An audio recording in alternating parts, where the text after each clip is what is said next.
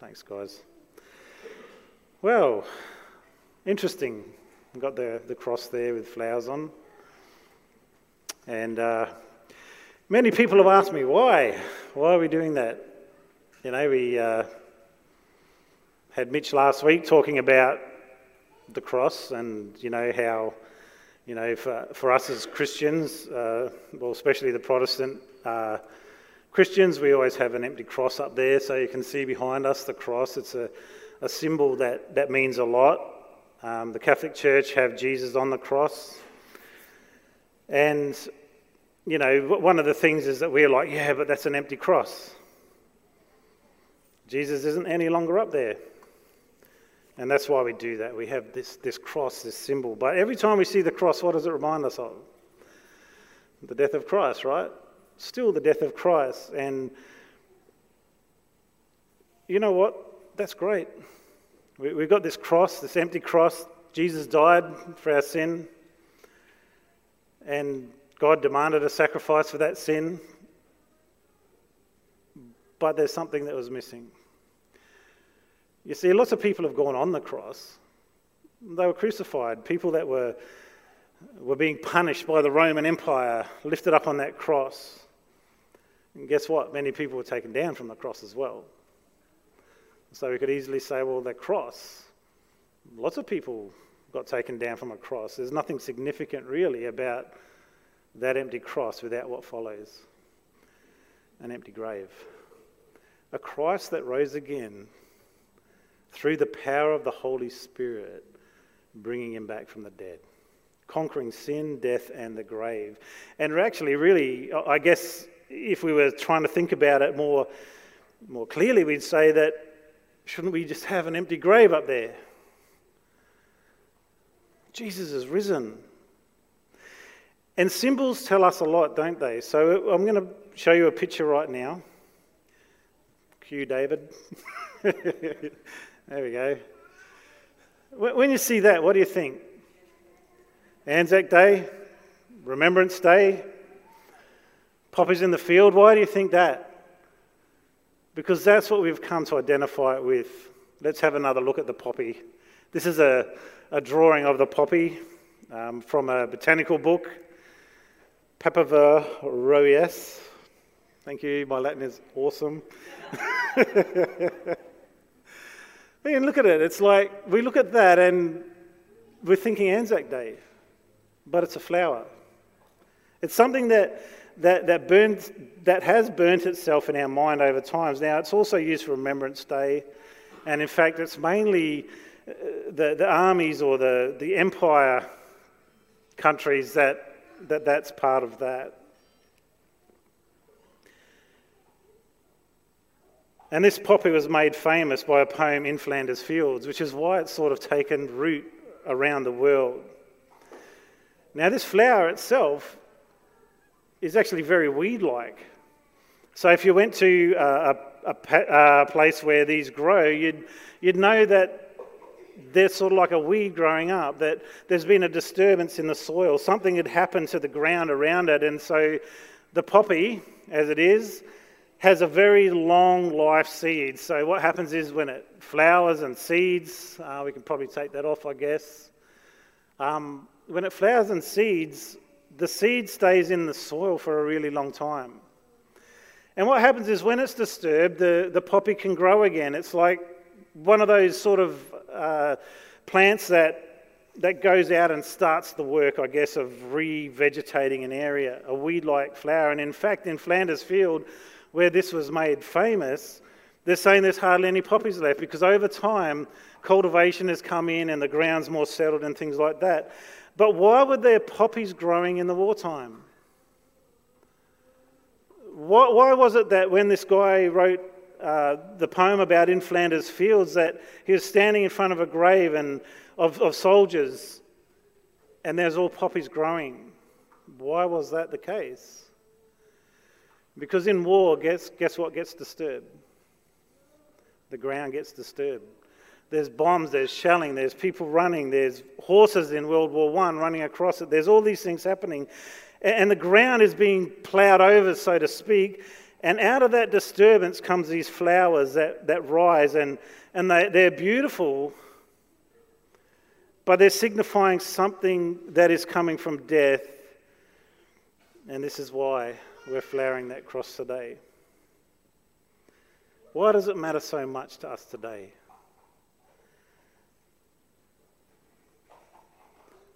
The disturbance that is caused in our life, the disturbance that happened to the ground, and I'm going to read two passages today that remind us of the death and resurrection. Matt's already read one this morning when we started. But there was a disturbance to the ground at that time.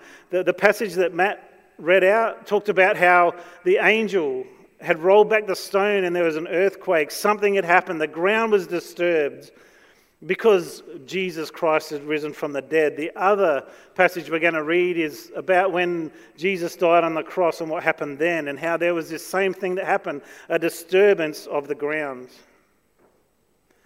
Our passages today are going to be from Matthew. And Matthew was a tax collector that had become a follower of Jesus. And this is significant in itself when I'm talking about what I'm talking about today, because guess what? Tax collectors were hated. They were hated. They were like the bottom of the barrel type people that lived in those days. Today we love tax collectors, but then it was different.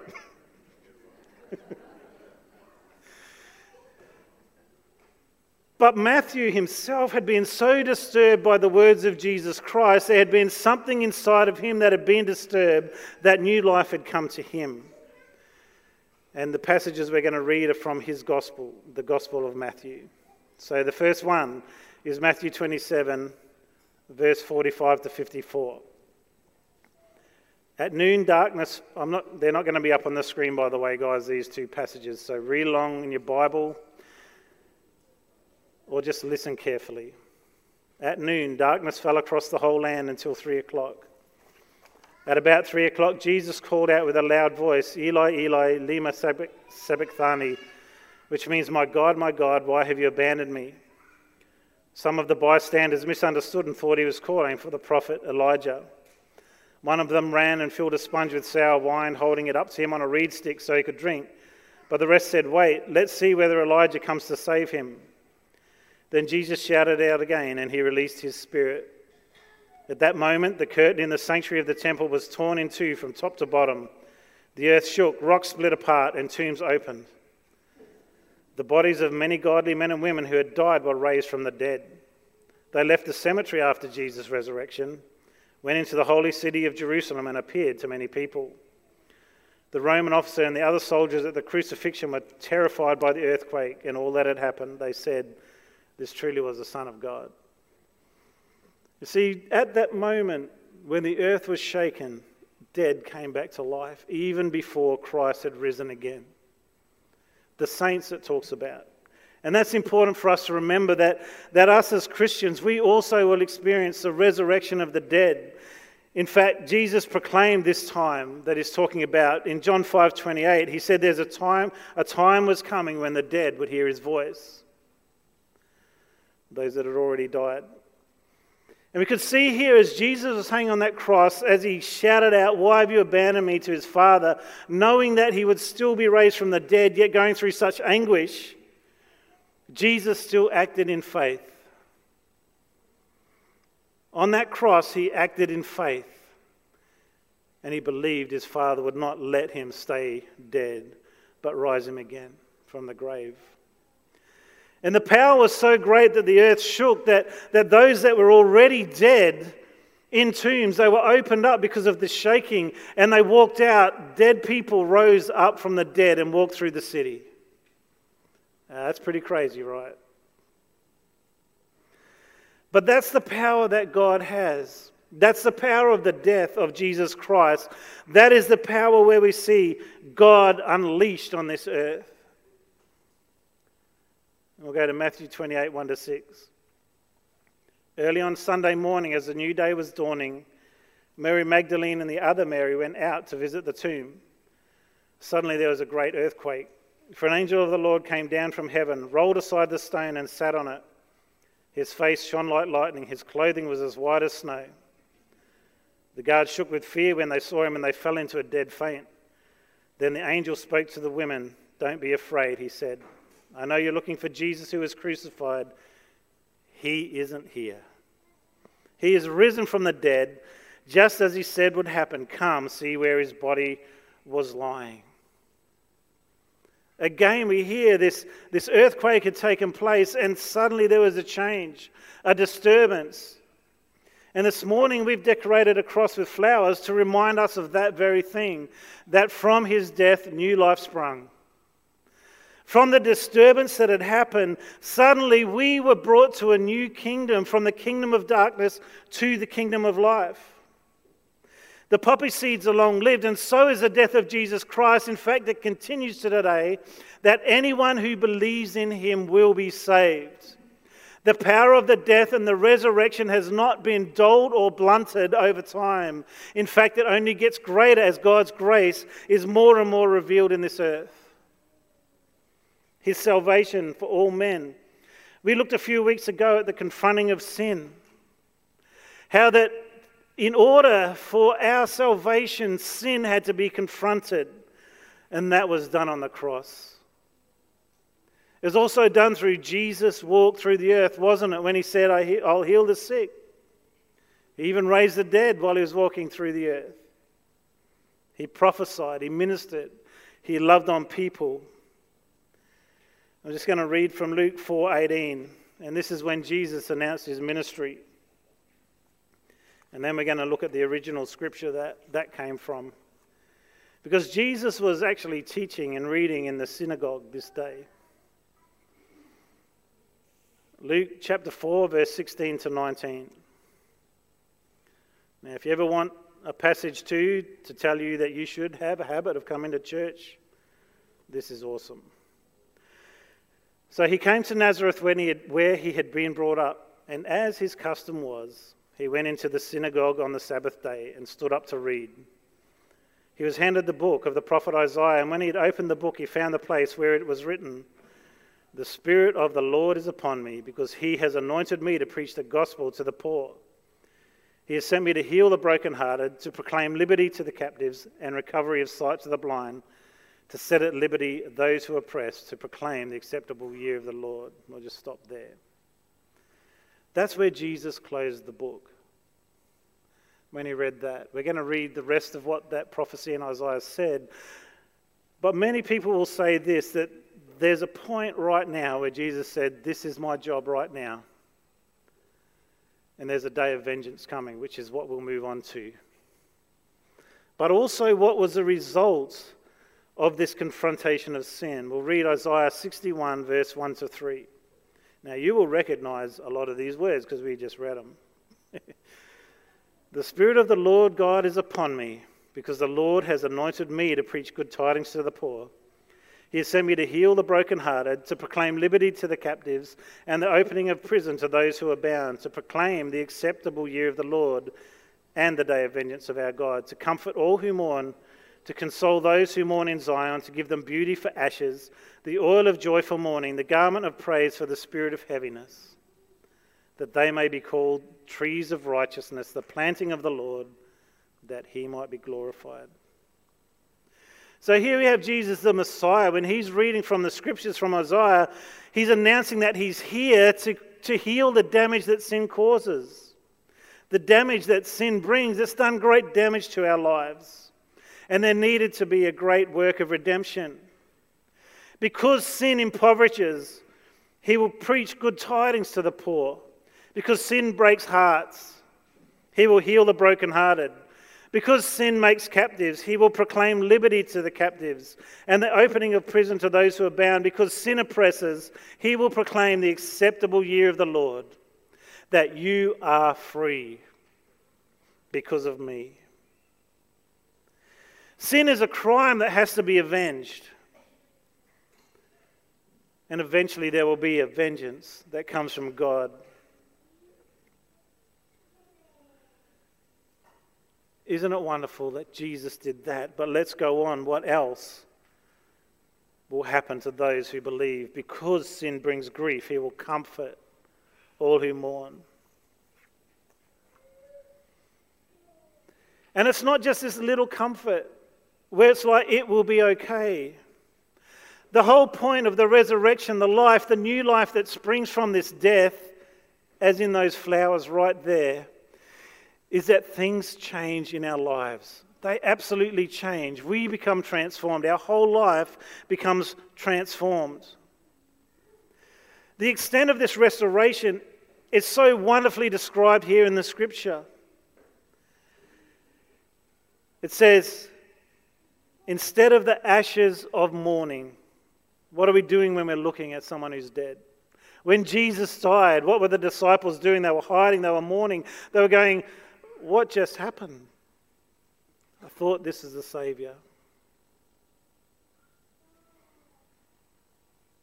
But instead of the ashes of mourning, which is something that they used to do, they used to throw ashes on themselves when someone had died, and they'd throw ashes all over the place. Because it was significant, it was the death. At the end of a fire, everything is consumed, and the same at the end of a life, that everything is consumed. You might be at the end of your life today. Now, I don't mean you're going to die tomorrow. Maybe it is that.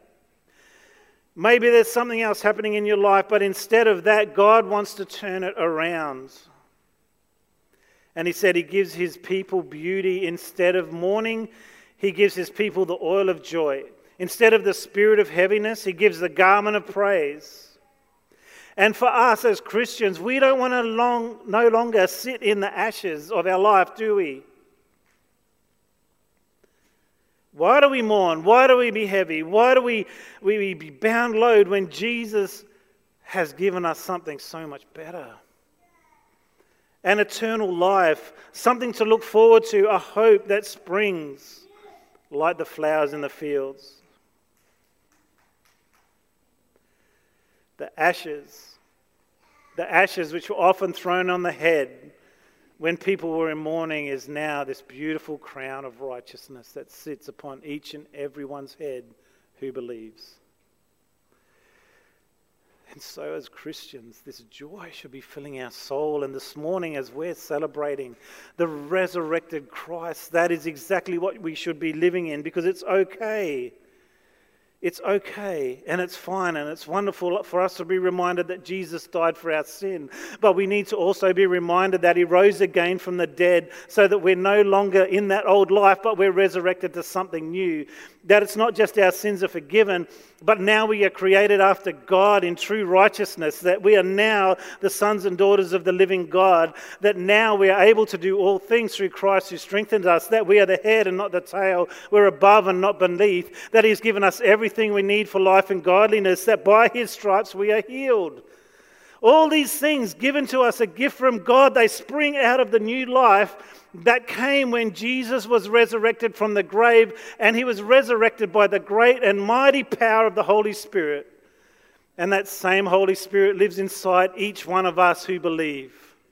The same Spirit that raised Jesus Christ from the dead lives inside of you. In fact, there's been a disturbance in your soul. The day that you got born again, there was a disturbance, wasn't there? It was like what I believed, what I knew, what I thought was all of a sudden broken apart. My heart of stone was shattered, and the love of God shone into my life like never before. We need a disturbance in our soul. A disturbance that opens up for the seed of life and hope and love and the seed of the gospel to flourish inside of us. Don't be scared of it. Don't be scared when God shows you things that need to change. Don't be scared when you feel like nothing's going to work out. Don't be scared. Put your trust fully and wholly in him, because he has planted in us this seed of life, an incorruptible seed. It doesn't matter how long that you've been away from God, the seed of God, when it comes into your life, it's uncorrupted. It has the same life-giving power for every single person that sits here today. It belongs to us. This is a free gift from our Heavenly Father, from that death, from that horrible cross that was no doubt covered in blood, like we just see wood or a cross shape. But can you imagine what was on that cross? Was there hair from his arm that had got caught on a bit of wood? Was there blood that was smudged in? Was it the first time that cross was used? Who knows what was on that cross? Was it the vomit from a person whose lungs were being crushed as the weight of their own body suffocated them? Was it the sour wine that was pushed up into Jesus' face? Whatever was on the cross, the blood that flowed gave us hope eternal. It gave us life forever because the death of Jesus Christ won a victory. A victory over sin. But from that death came new life because Jesus Christ did not stay in the ground. He rose again from the dead, and today as Christians all around the world we are celebrating that. The resurrection of our beautiful, lovely, wonderful, kind, and blessed Saviour, Jesus Christ.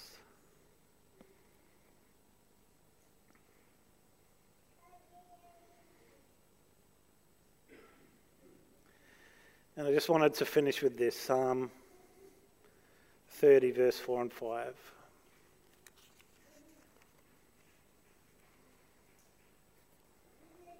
Because this is exactly what has happened in our life.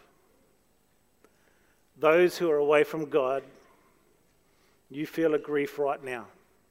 If you are in this building right now today, you will know that you need to turn to Jesus. But you don't have to. The choice is yours. Psalm 30, verse 4 and 5 says this: Sing to the Lord, all you godly ones. Praise his holy name, for his anger lasts only a moment, but his favour lasts a lifetime. Weeping may last through the night, but joy comes in the morning. And can you imagine as Jesus hung on that cross, the weeping that happened? Can you imagine as his mum Mary looked upon that cross? As his friends were there, as his followers were wondering what had happened. After seeing him so brutalized. But joy came in the morning. And on that Easter Sunday, when those ladies went to the tomb and they were met by an angel in dazzling white, and he said, "Why are you looking for the living among the dead? He is alive." Isn't that amazing? Let's celebrate that together today. And we are actually going to do communion this morning. I'll just pray before we go ahead and do that. And we'll be coming up the front, and we've got our glasses where we'll dip our bread in, the bread signifying the body of Christ, broken for you and for many. The blood of Christ, which is the juice there that's representing Jesus. Again, these symbols that should burn into our heart. The blood that was shed for the remission of my sin. The body broken for my healing. Maybe your bodily healing this morning. Hold on to that. Come up and when you get that bread, thank God for your healing, physical healing, mental healing, whatever it might be. Maybe today you just need that forgiveness. Don't hide from Jesus. He already knows. Take this moment as you think about that grape juice as being the blood of Christ that cleanses you from all sin. And the Bible is so beautiful. It tells us the truth. And it says that if we confess our sins to God, he will forgive us our sins and cleanse us from all unrighteousness. Take advantage of that this morning as we come up. We'll just get the musicians up and I'll just pray. If we could all just bow our heads. And Father, we just want to thank you so much for the gift of your Son, Jesus. Thank you for the new life that came. And we are partakers of it. This morning I just pray that we would enter into it fully, that we would not be the people that we were. Perhaps you're not even saved this morning. You've never given your heart to Jesus. You can pray with me now and invite him into your life. Father God, I thank you for the death of Jesus, and more importantly, I thank you for his resurrection. Lord, I've been lost in sin, but I want that new life that comes through you. Forgive me today, I pray. In Jesus' name, from this day on, I just want to live for you. Amen. Okay, guys, the band's going to be playing a beautiful song called The Blessing as we come and have communion. So those on communion, if you could come up the front and just hold that and just walk down the aisles and back, that's nice and orderly.